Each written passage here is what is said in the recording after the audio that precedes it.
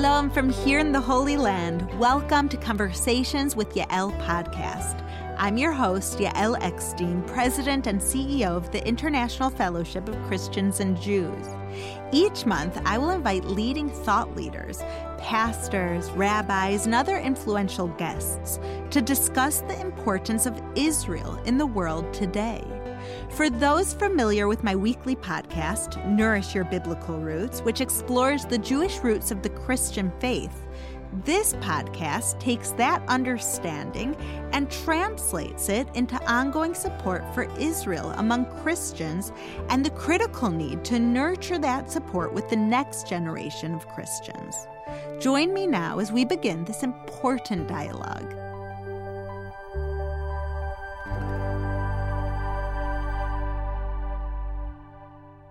Today, I have the privilege of welcoming to the podcast a longtime friend of mine and my father, as well as the fellowship, and a tremendous advocate for Israel, Johnnie Moore. Johnnie has been called one of America's most influential evangelical leaders, and he is especially known for his multi-faith work in the political arena and foreign policy. He recently finished serving his second and final term as Commissioner for the United States Commission on International Religious Freedom as appointed by the President of the United States. And in 2017, Johnnie became the youngest recipient ever of the prestigious Medal of Valor by the Simon Wiesenthal Center, a leading Jewish human rights organization, an honor that my own father, Rabbi Yael Eckstein of blessed memory, also received. In addition to his work in this very important field, Johnnie also is a business person who founded one of America's leading boutique public relations and communication agency, the Kairos Company. Johnnie, I can go on and on about your amazing credentials and work in promoting peace and advocating for religious freedom in the Middle East, about being an amazing father and husband, but I would rather begin our conversation and let you tell our listeners all about you and your passions and your hope and what you're working on. So Johnnie, welcome to the podcast. It is my honor, my friend, to bring you here with me on this podcast. The part of my bio that may be the most important is Yael's friend, and Yes. I'm really really very happy to be here. Friend and mentor. Vice versa. No, we're in this together. I mean, it's really interesting. We're I think the exact same age or close to it, and sort of the next generation of leaders, you and the Jewish community, me in the Christian community, and I am not sure why. In some strange way, God has us collaborating at this moment, but it really is an exciting time, even if sometimes complicated. Yes, definitely. And you are on the front lines in every different area, in business and finance, as far as PR and communication, but everything goes back to bridging these bridges between America and Israel and the Arab world, between Jews and Christians and Muslims. So I want to start from the beginning, from the time I knew you. The context that I knew you was in your passionate love and support for Israel and the Jewish people. So I'm sure that has a beginning somewhere. Can you tell us about how that began? Yeah, I think like many evangelical Christians in the United States, I don't remember a time in my life where Israel wasn't somehow part of my life, where I didn't, it's like you're born into a community that loves Israel, that points its eyes towards the Holy Land. In our Sunday school classes and in churches, you learn about cities that you can visit today because of Israel, because of the way Israel has taken care of those places and opened them up to the Christian community in an amazing way. So I don't remember when I became introduced to Israel. I do remember my first visit to Israel, and as many times as I've been since, you feel something there. Like there's just something supernatural about that ground. And on my first visit, aside from the spiritual experience, it also sort of awakened me to all kinds of other aspects of it. I mean, I remember on a bus.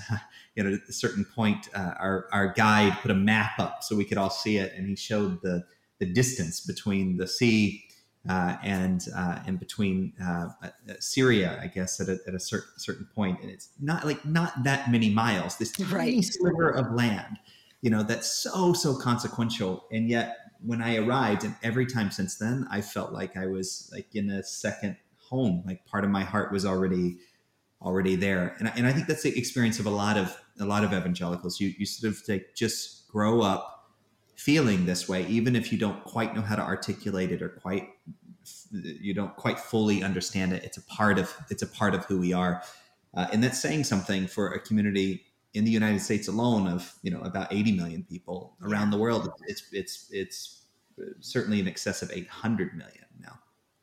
It's amazing because it's another area where Jews and Christians are so connected. Because I've heard so many Jewish people say the exact same words that you said, that I've learned about Israel growing up. I've heard about it. I've studied about Israel. I've looked at the map of that tiny country that's changing the whole world, and study the biblical places like Beersheba and Jerusalem. But suddenly when you get off the plane and step foot there, you realize I've never been here, but suddenly I feel like I'm home. Yeah, and it deepens. There are a lot of places I've been to multiple times. Yeah. And it's a little different the next time. And you know the place, you're a little more familiar with the place. With Israel, it just, I don't know how to say it. It just, like, the relationship with the land, just in the people, and all that's a part of it. Every time I go, it just changes, and it gets deeper and deeper and deeper. And I have my habits when I'm there. So I typically stay in Jerusalem, and at least once a day, and very often in the evening, if I've had a day of meetings and I get back to my hotel at 10 o'clock at night. I know what you're going to say, because I remember having a meeting with you at 10 o'clock at night after a long day. And you said I was going to sleep, and you said, I will not go to sleep until I walk down to the Western Wall. Yeah, I do it almost every time. And I don't know what it is, but it's like I have to do that. My heart is drawn to the city, and and I'm missing it now. I mean, it's because of the pandemic. It's been just I was going multiple times a year, and it's I think a lot of people are sort of like longing for this season to be fully behind us so we can get back to normal. Totally. And everything that you're saying makes perfect sense from Christian theology and directly from the scriptures of the Christian Bible, that you're grafted onto the rich olive tree of Israel. So it makes sense that when you land in Israel, you're tapping into those roots. When you walk the streets of Jerusalem, when you go and pray at the Western Wall. I mean, the Western Wall was the location, of course, we know of the sacrifice almost of Isaac, of tradition holds where the world was created from, where the dream, of course, of the angels going up and down happened. And it was also the site of both temples, which it says, Beiti Beit Tfilah Lekol Amim, my house is a house of prayer for all the nations. So it's an amazing thing being able to go to the New Jerusalem while tapping into Jerusalem of old. And we are definitely, if anyone thinks that reading about modern Israel in the newspaper every day is something that we could just look over, they are very wrong. These are the words of Isaiah and Jeremiah coming alive in this modern world, which to me, even after living here for 16 years, just blows me away every day anew. Yeah, it is a magical place. It's a biblical place, a prophetic place, an innovative place. People miss the innovation of Israel too. Like they don't. I've gotten in the habit of talking as much about that as everything else. I mean, our lives, our worlds would not operate without Israel's Silicon Valley. I mean, there are all these different aspects of the country that fulfills the biblical prophecy of Israel blessing the entire world in ways we don't even believe it. And the funny thing is, a lot of Israel's irrational critics do it on technological devices that wouldn't exist if it wasn't for Jewish innovation. Totally. I think that's really extraordinary. Their health is better. But because of innovations in healthcare, all of these things, it's really extraordinary. That's amazing. So all of this is, and I know we can talk about our shared love for Israel forever, but let's get a little bit more into the details. So you've been very involved with the International Fellowship of Christians and Jews for many years, and we are so honored and blessed that you sit on our board of directors. What is it, given all the different things that you've spoken about Israel and growing up as a Christian, your connection to Israel, what is it specifically about the fellowship that moves and connects you?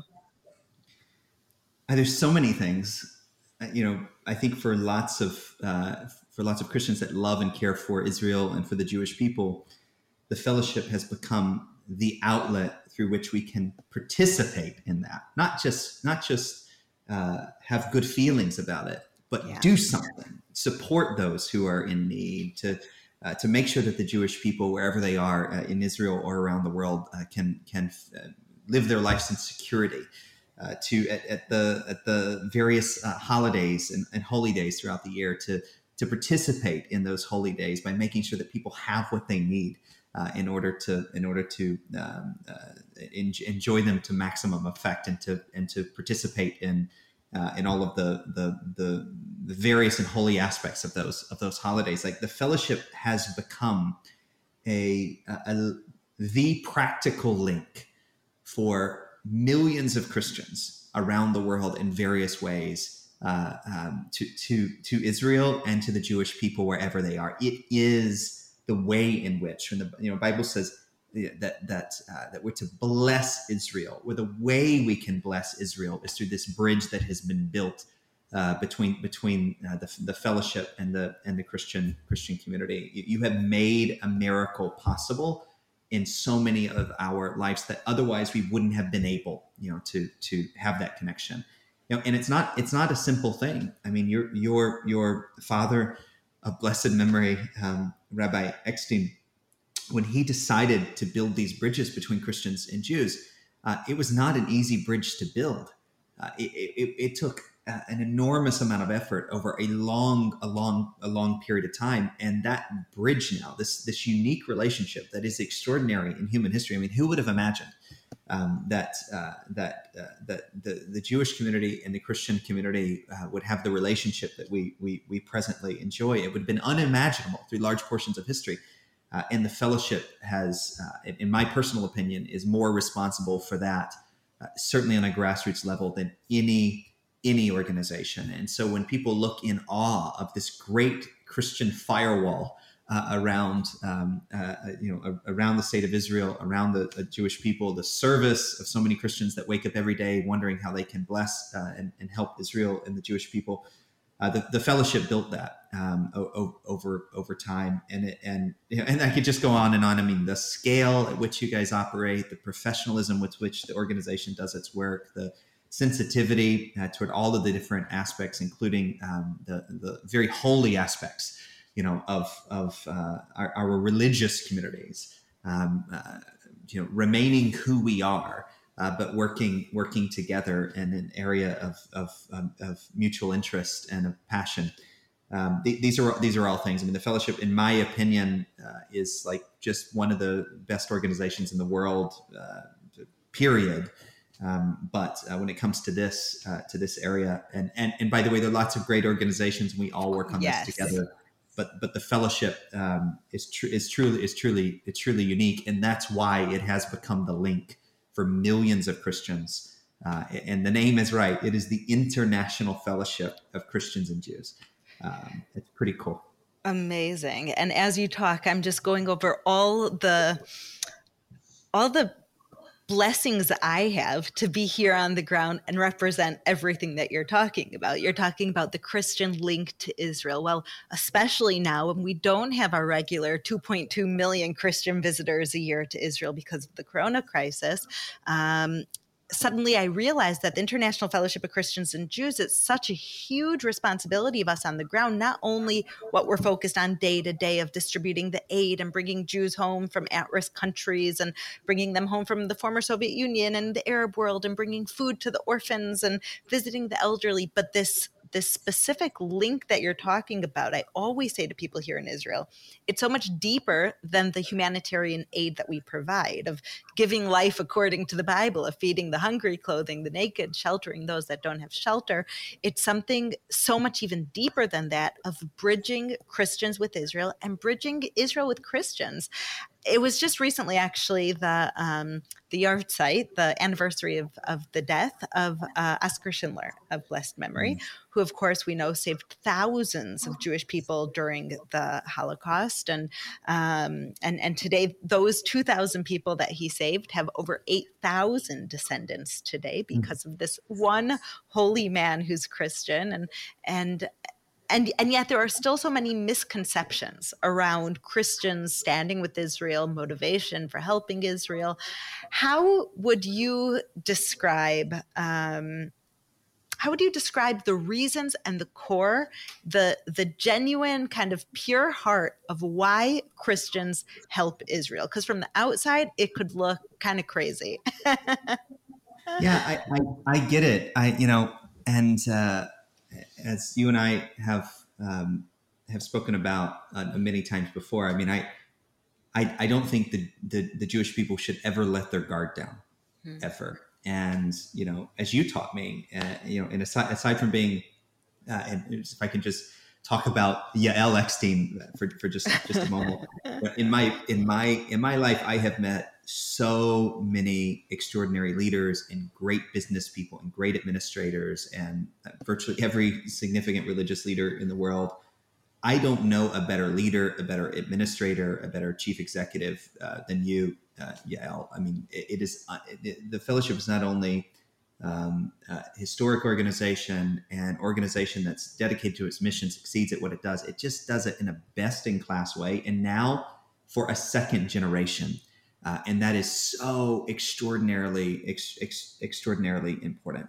Thank you, John. But you're also a teacher, and you've taught me a lot of things. And one of the things that you've taught me, and I think that you've taught so many supporters of the fellowship, is to see the Jewish-Christian relationship not only through Christian eyes towards Israel, but from Jewish eyes in response to this peculiar adoration, love, and support. And frankly, there are lots of aspects of our own history that I didn't know, until I started learning it from my Jewish friends. And I think in many ways the fellowship is also, and has always been, but is an educational institution.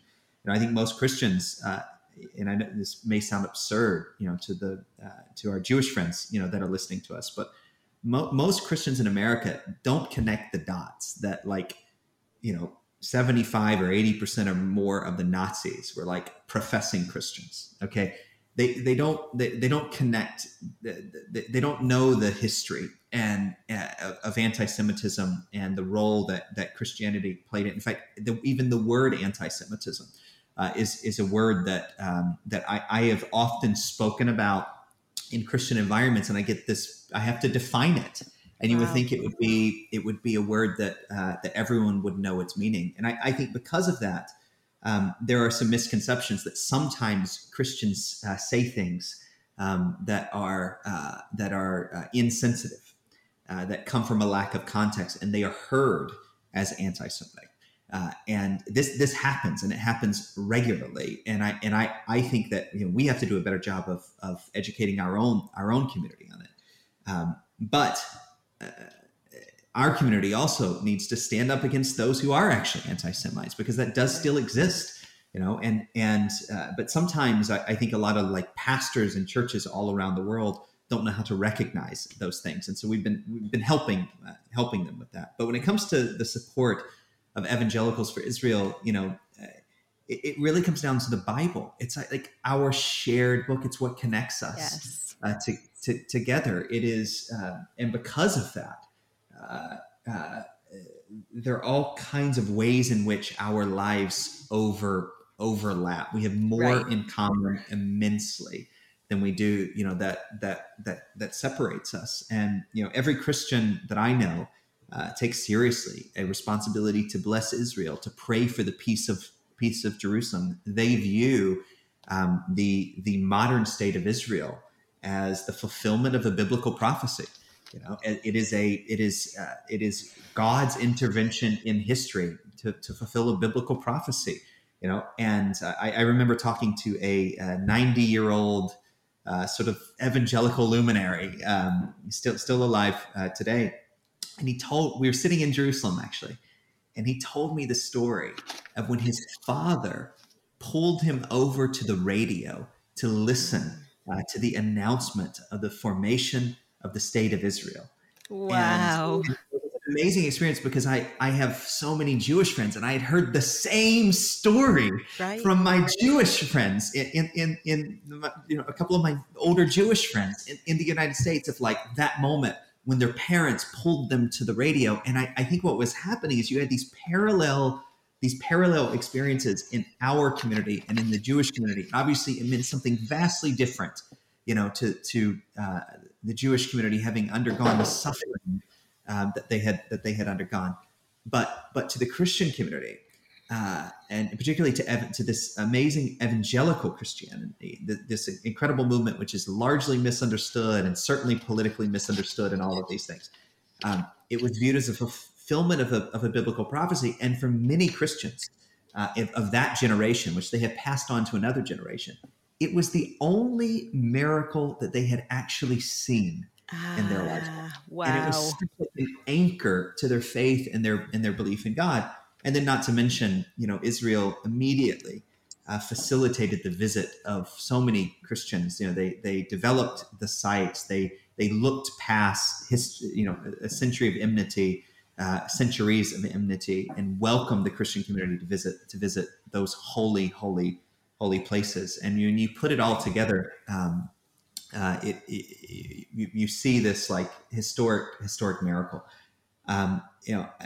We could get into the misperceptions if you want to. We can, but I can assure you that hundreds of millions of evangelicals around the world don't support Israel because of some strange conspiracy theory about, by supporting Israel, I don't even want to speak it. I hate even saying it because it's so, it is a genuine. It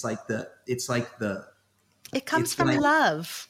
It comes from, that's what I was going to say. Yeah. It's like a child. Yeah. It's like a child that looks up to their parents and doesn't quite know how to articulate it, but they know that they came before them and they love them and they have something in common with them, and they're trying to figure that out, but they just know it's there. And I think evangelicals in some supernatural way feel their love for Israel before they understand it.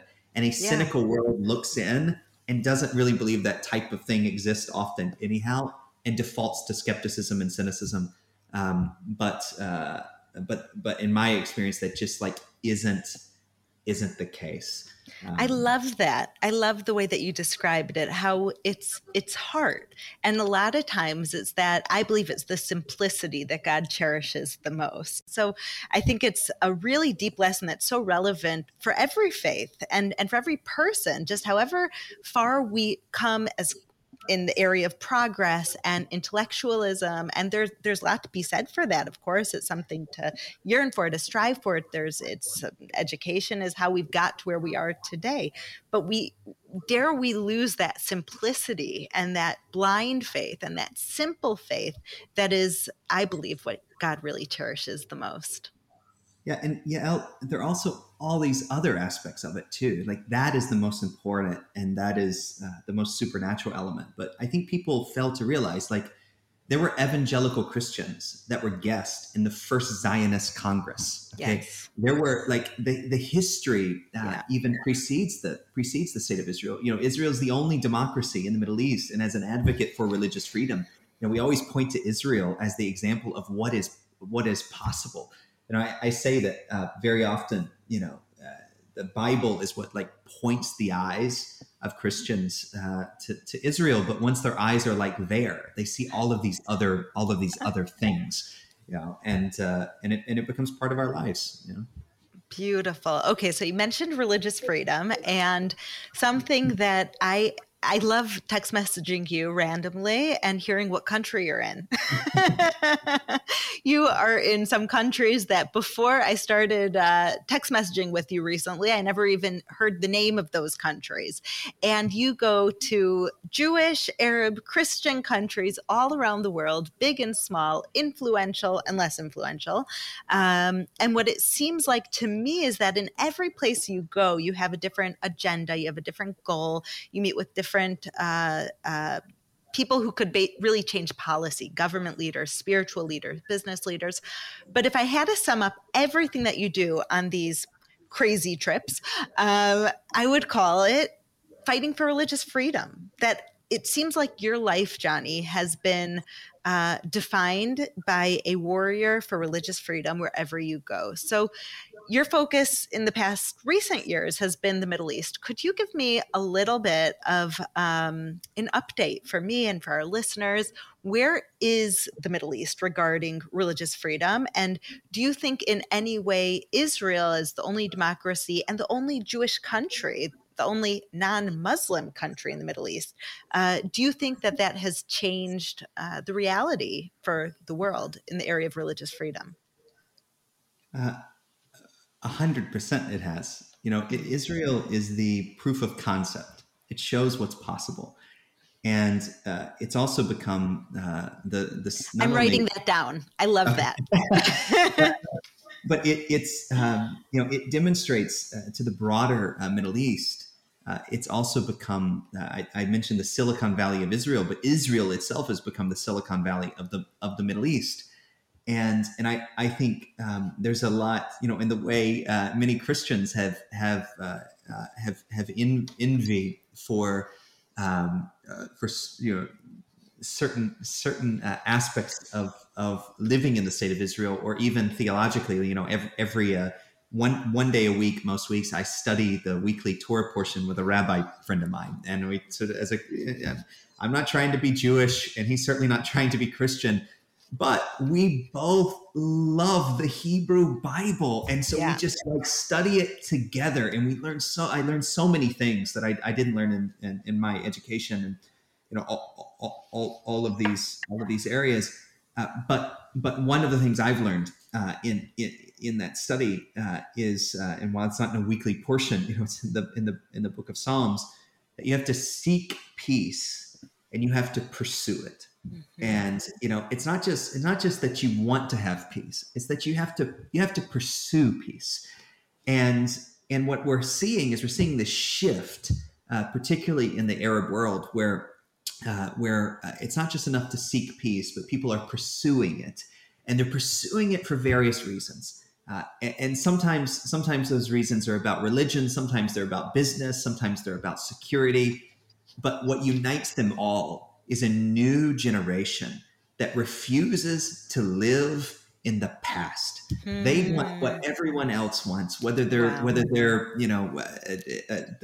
Bahraini that visited that was all over the press recently, for visiting Israel in his Arab clothing, or someone rushing off to Shabbat in their kippah, or a Christian stopping by the Church of the Holy Sepulchre. Or not religious at all in a democracy like Israel, the most religious country in the world, where an atheist can live their life totally free and create the innovations that have changed so much of the world. Like uniting all of it, our common experiences. We want to. That's what religious freedom is. Exactly. And religious. The irony of religious freedom is that it recognizes the dignity and the divine freedom of choice in every human being. And before Bahrain, for instance, made peace with Israel, the king of Bahrain invited a few of us to sit around a table and create something called the Bahrain Declaration for Peaceful Coexistence. And it was the first religious freedom document that came from a monarch, an Arab monarch, that was written in popular language for the everyday man on the street. And it included a whole section on the freedom of choice.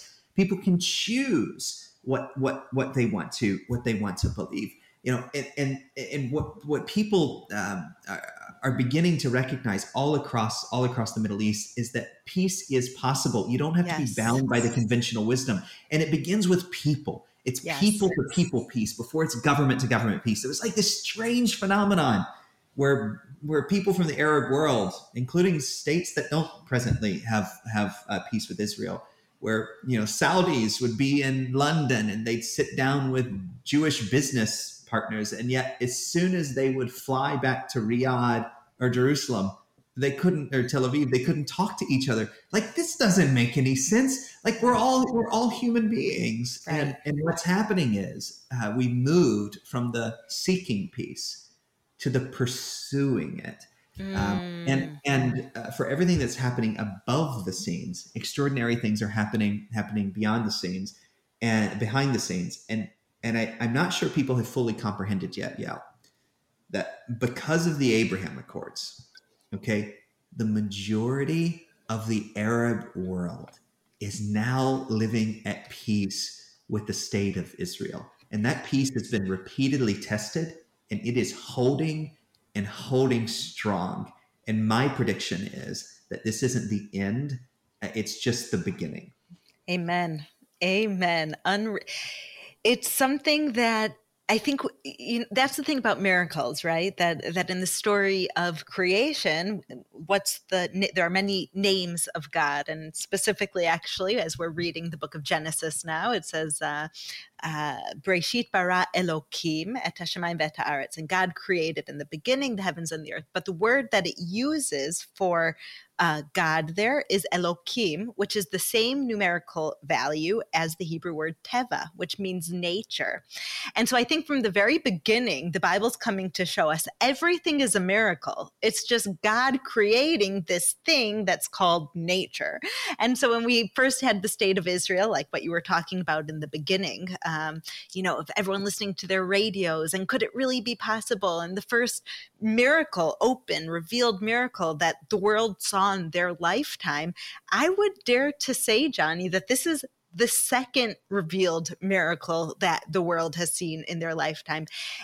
It simply, there's a Hebrew saying, I'm not sure if it's biblical or not, but it's a very popular Hebrew saying. And if it's in Hebrew, then it might as well be biblical. and it says, Yeshuat Hashem keheref ayin. Redemption of the Lord happens in the blink of an eye. And I remember when I gave birth, I was thinking about that. Oh my gosh, this crazy pain. And then in 1 second, you have a new life and you're pain-free.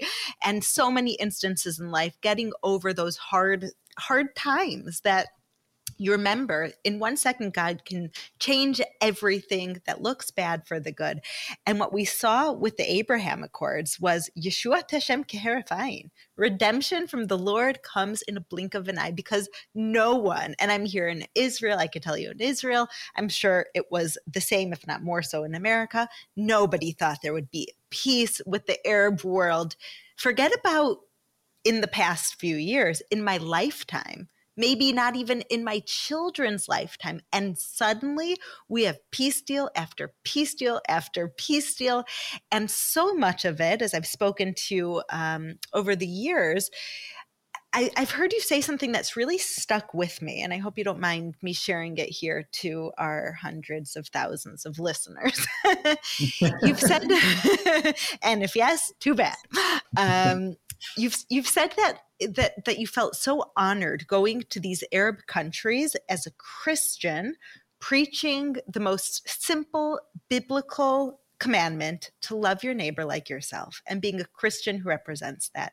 And when I see the miracles of the Abraham Accords for Israel, I always go back to you saying that and saying, yes, that's what it takes. Somebody so brave and bold to go on behalf of their faith that's different than the land's faith, and to represent God in this beautiful way that says God is a God of love, period. So what I want to ask you is, how was it going to these Arab countries in the Middle East, Muslim countries, as a Christian, and not hiding your Christianity, but shouting it off the rooftops? I am Christian and I love you. Yeah, it's, I always say when I sit down with someone, with a minister of religious affairs, for instance, in the Arab country, before we get to all those things that divide us, politics and Israel, and sometimes not so much anymore, but there are all these things we have in common because we both have a high view of God. Right. You know, and I think that's the starting ground. And it's like someone who's a father and I'm a father, and someone who has children and we have children, and someone who, like, all of these like human connection points. But also there was like this strange phenomenon, Yael, which is as evangelicals, and we're known to be Zionist. Yeah. And there was something very strategic happening where I think the Arab world was testing whether the people were ready by meeting with the Christian friends of Israel. Yeah. And 3 days after the embassy was moved in Jerusalem, my dear friend Rabbi Cooper and I met a Bahraini delegation in Jerusalem that the king had to allow to leave Bahrain, and that the Israeli government had to welcome in, as a peace delegation. Wow. It's now public now. It was private, but it's been publicized. But like 2 years before the Abraham Accords, like a group of us as Christians sat in the home of one of the leaders in the region, and he told us he was going to make a peace with Israel. It was just a matter of time. And he told us other things about the way they had been preparing for it for a long time. But in this ironic thing, evangelicals are incredibly misunderstood. And I always am committed to giving people the benefit of the doubt. So I'm not going to judge them for it, but we're incredibly, incredibly misunderstood. But one of the things that I think we deserve just like a little bit of credit for is that God used us in an extraordinary way to not only to not only be an advocate for Israel, but to be a bridge between the Arab world and between the state of Israel, between Muslims and between Jews, and that's my so much of my passion. And I can tell you, I've never been more optimistic for peace, despite all of the challenges that are happening. And I believe trust is the most valuable commodity in the world. Yeah. And trust is the most valuable thing in the Middle East. It's not oil or gas, it's trust. 100%. And because of that, I can't say publicly a lot of what I've heard in private conversations, but I can sort of like wink,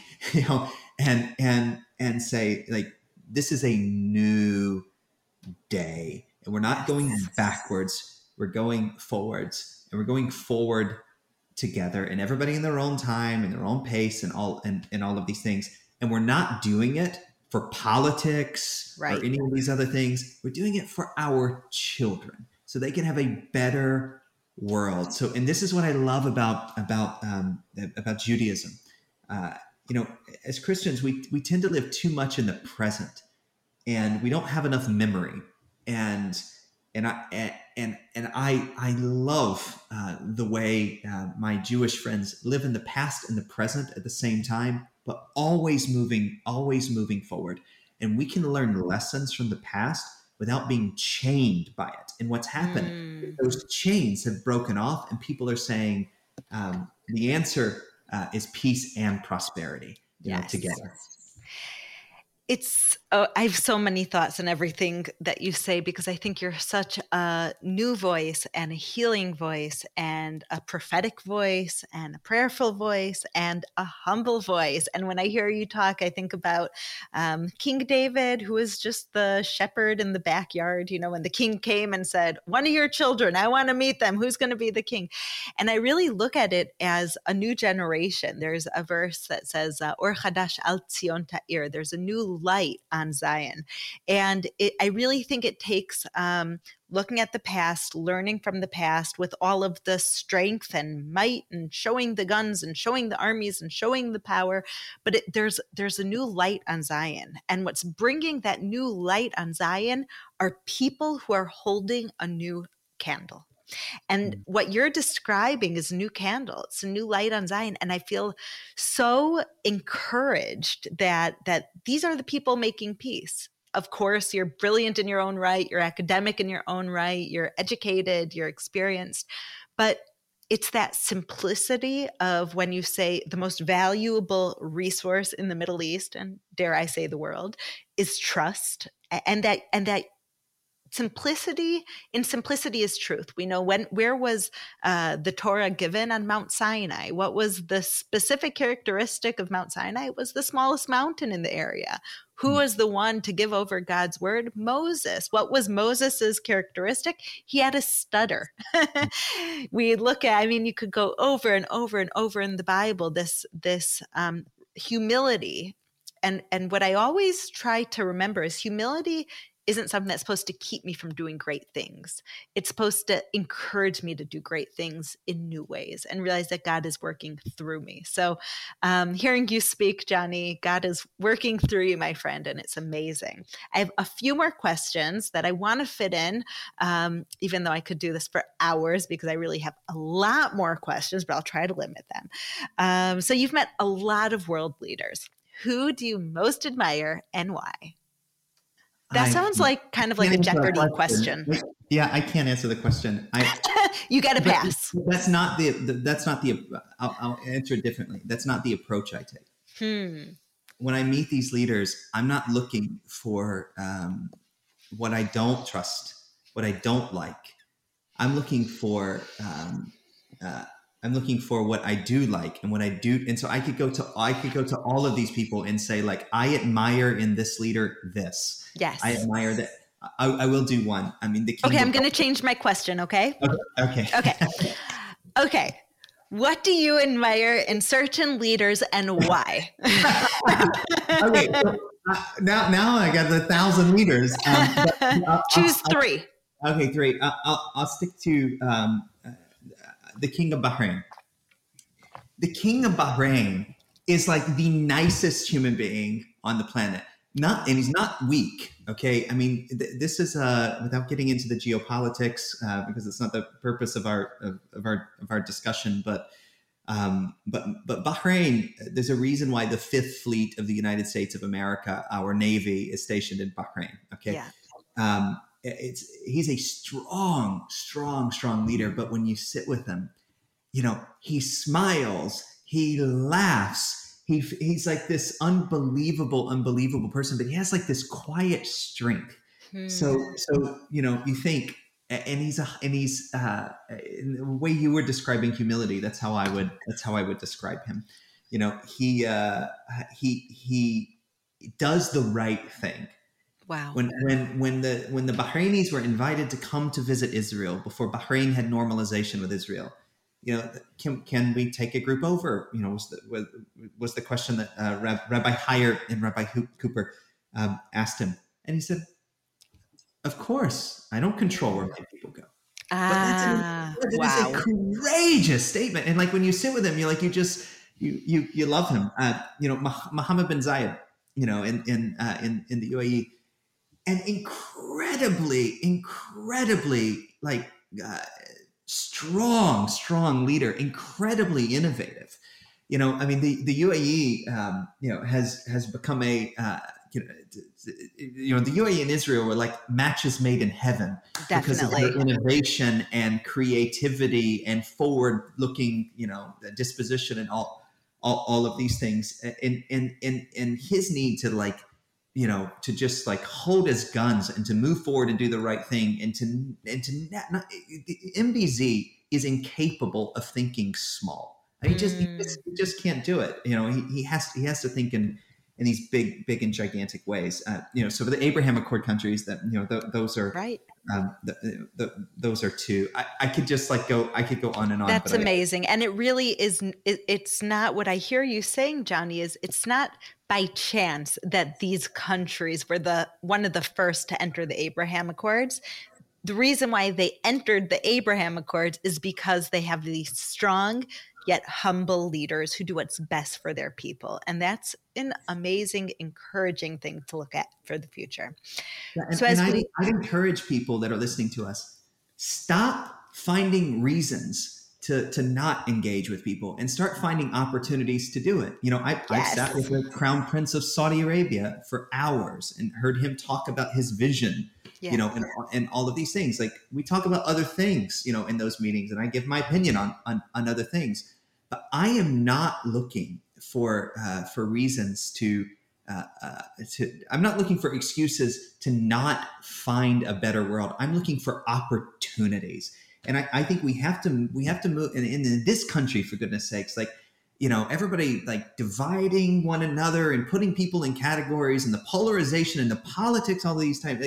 Like what happened to like just being neighbors? Right. Living in a really imperfect world and finding opportunities to make the world better together, despite all that's complicated, about it all. And if I started talking about what I admire about my friends in Israel, we would be here all day long. So I'll leave it there. I think that's the key to life, Johnnie, whether you're talking about politics that are complicated, or a relationship with your spouse or parents or siblings or friends or community. We have choice, and that choice is to find the good. And we all know when you find the good, you strengthen the good, or to find the bad. And when you look at bad, you'll always find bad, both within ourselves, within our families, within our friends, within our communities, within our governments, within the world.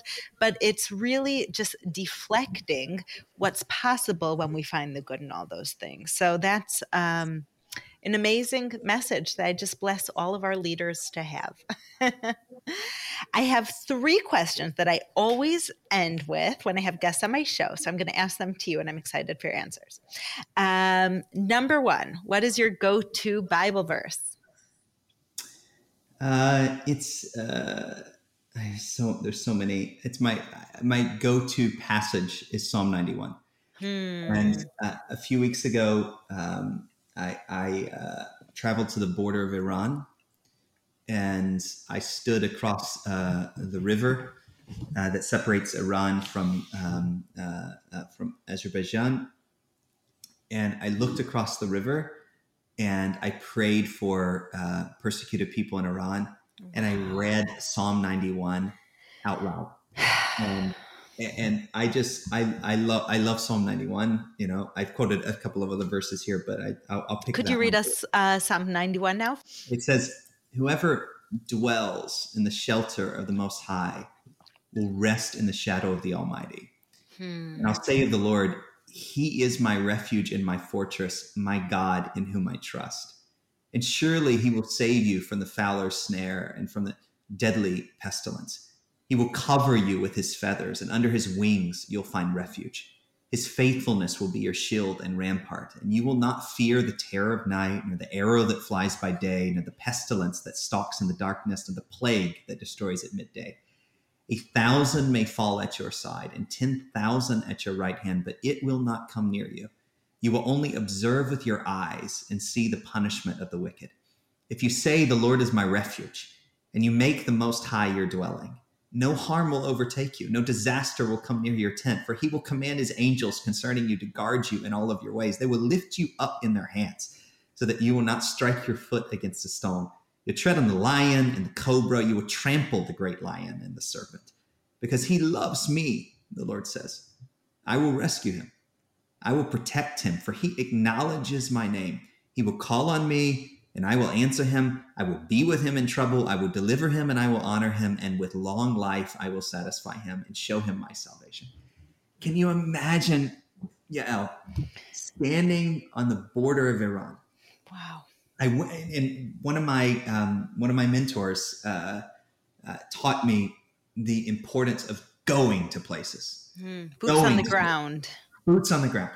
And sometimes it's to meet with victims of persecution. But I felt in my heart, I was in Bahrain. I moved over to another country in the Gulf. And then I just like, I'm going to do this. And so I got on an airplane and I flew to Azerbaijan. I asked some friends for some help to get to this area, and they helped me get down there. And I wasn't there very long, but I stood across the river and I looked into those hills, because someone like me doesn't get out if I go to Iran. But I just had to get as close. I'd come rescue you. Yeah, thanks. Yeah.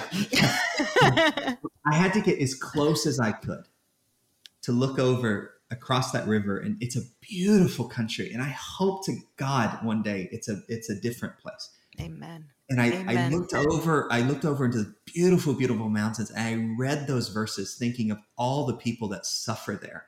In our community, the evangelical community, because we're Zionists, they persecute our community in incomprehensible ways. They accuse us of being spies of Israel. They accuse us of all of these other things. And the Baha'i community and all these people that they persecute so viciously over there. Yeah. And I read that verse like as a promise to them, like 10,000 may fall at your right hand and 1,000 at your left. But you acknowledge my name. I see you. The Lord says, and I think, So I'll leave it there. But isn't the Bible powerful? Yes. And Christians should study it with their Jewish friends, because they're words that we don't get in our English language. You mentioned one, in Genesis earlier. They're like aspects of this that because of not knowing Hebrew, and there's so much inside of it, that brings our life to life. Right. Even when you read the English translations, you have so many different versions that you could understand that the Hebrew version, each word has a meaning that takes 5 or 6 different English words to understand it, and can have lots of different relevance depending on what sentence it is. So I definitely encourage our Christian friends to learn Hebrew, and reading the Bible will be a whole new experience. But again, with Iran, I go back to my verse of the podcast of Yeshuat Hashem Keherifying, redemption can come in the blink of an eye. And I speak to my friends who came from Iran. In Israel, we have a big Jewish Iranian community. And I speak to them, their parents tell them the stories in the 80s, and they were even alive, babies, little kids in the 80s, when suddenly it went from being a free country where Jews had freedom to being run by terrorists who persecuted all the minorities, and even within Islam persecuted so many. And so I see, by hearing those stories, I believe if God can in 1 second transform Iran from being progressive, modern, open, free, to being ruled with such an iron fist, I believe that God can do it the other way as well. So I know your prayer standing there on the border is bringing that reality just a little bit closer. My last question for you, Pastor Johnnie, after reading that, I know you have many identities, and one of them is also pastor. And after reading that Bible verse, I'm going to, for the rest of the podcast, call you Pastor Johnnie. What Bible character do you most identify with? It's a hard question. It's interesting because I don't feel comfortable. Here I go, not comfortable answering a question again, but I'm going to answer a question you didn't ask that I think. Who do you gain strength from? I gain strength from the Psalms. King David, Solomon. From so much of it, but I'll answer a different question, which Christians should understand, which is one of the things I love about Judaism that is shared with evangelicals, because unlike Catholics and Orthodox Christians, we don't have saints, and you don't have saints. You have regular people who God used in extraordinary ways, and I think all throughout the Bible, the most liberating thing of the Bible is that you're reading about regular people who God used in extraordinary ways, with all of their flaws and challenges, flaws of the world around them, and in this way, I mean, Christians have often misunderstood Judaism. That there isn't. We accuse Judaism of not having grace, which is absurd. When you read the Old Testament, you read the rabbis and everything else. Probably the biblical character that my life is most alike in some ways is in our New Testament. Which is the Apostle Paul, who was a tent maker. He wasn't a full-time pastor. He traveled around the world making tents while he delivered his sermons. And so, but he was also interesting because the New Testament says he went to Athens and he stood on Mars Hill. They called it the Areopagus, which is all the philosophers were there. And he quoted their poets. Right. And I'm inspired by that when I travel in the Islamic world, because, in a country like Saudi Arabia, for instance, Jews and Muslims and Christians coexisted in Medina, of all places, at the beginning of Islam. And their letters, there's history, there are Christian churches and ruins of Jewish communities all across the kingdom, of Saudi Arabia. And I am not interested in going into the Arab world and trying to import some Western ideas. I just want to find in their history these amazing things that take the power away from the extremists they're not religious. They're using religion for other things. And to say, like, if Jews and Christians and Muslims could coexist when the Prophet Muhammad himself was here, like, why can't we do it now? And these are lessons, I learned from the Bible. Paul was born in Tarsus, which was the center of culture in his time. He was educated in Jerusalem, which was the center of religious education of his time.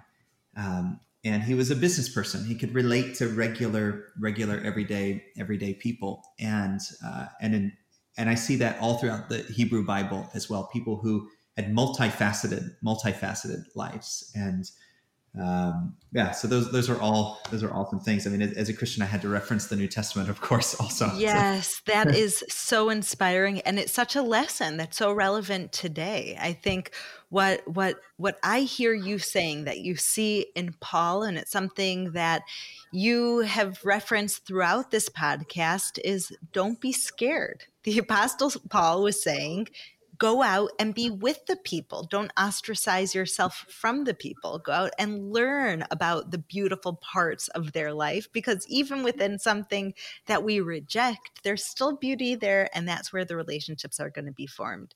And so if there's one thing I got out of this podcast and hearing your brilliance and your wisdom and your spiritual inspiration, it's to look at the world through beautiful, positive eyes, and you'll see a beautiful, positive world that will come into being.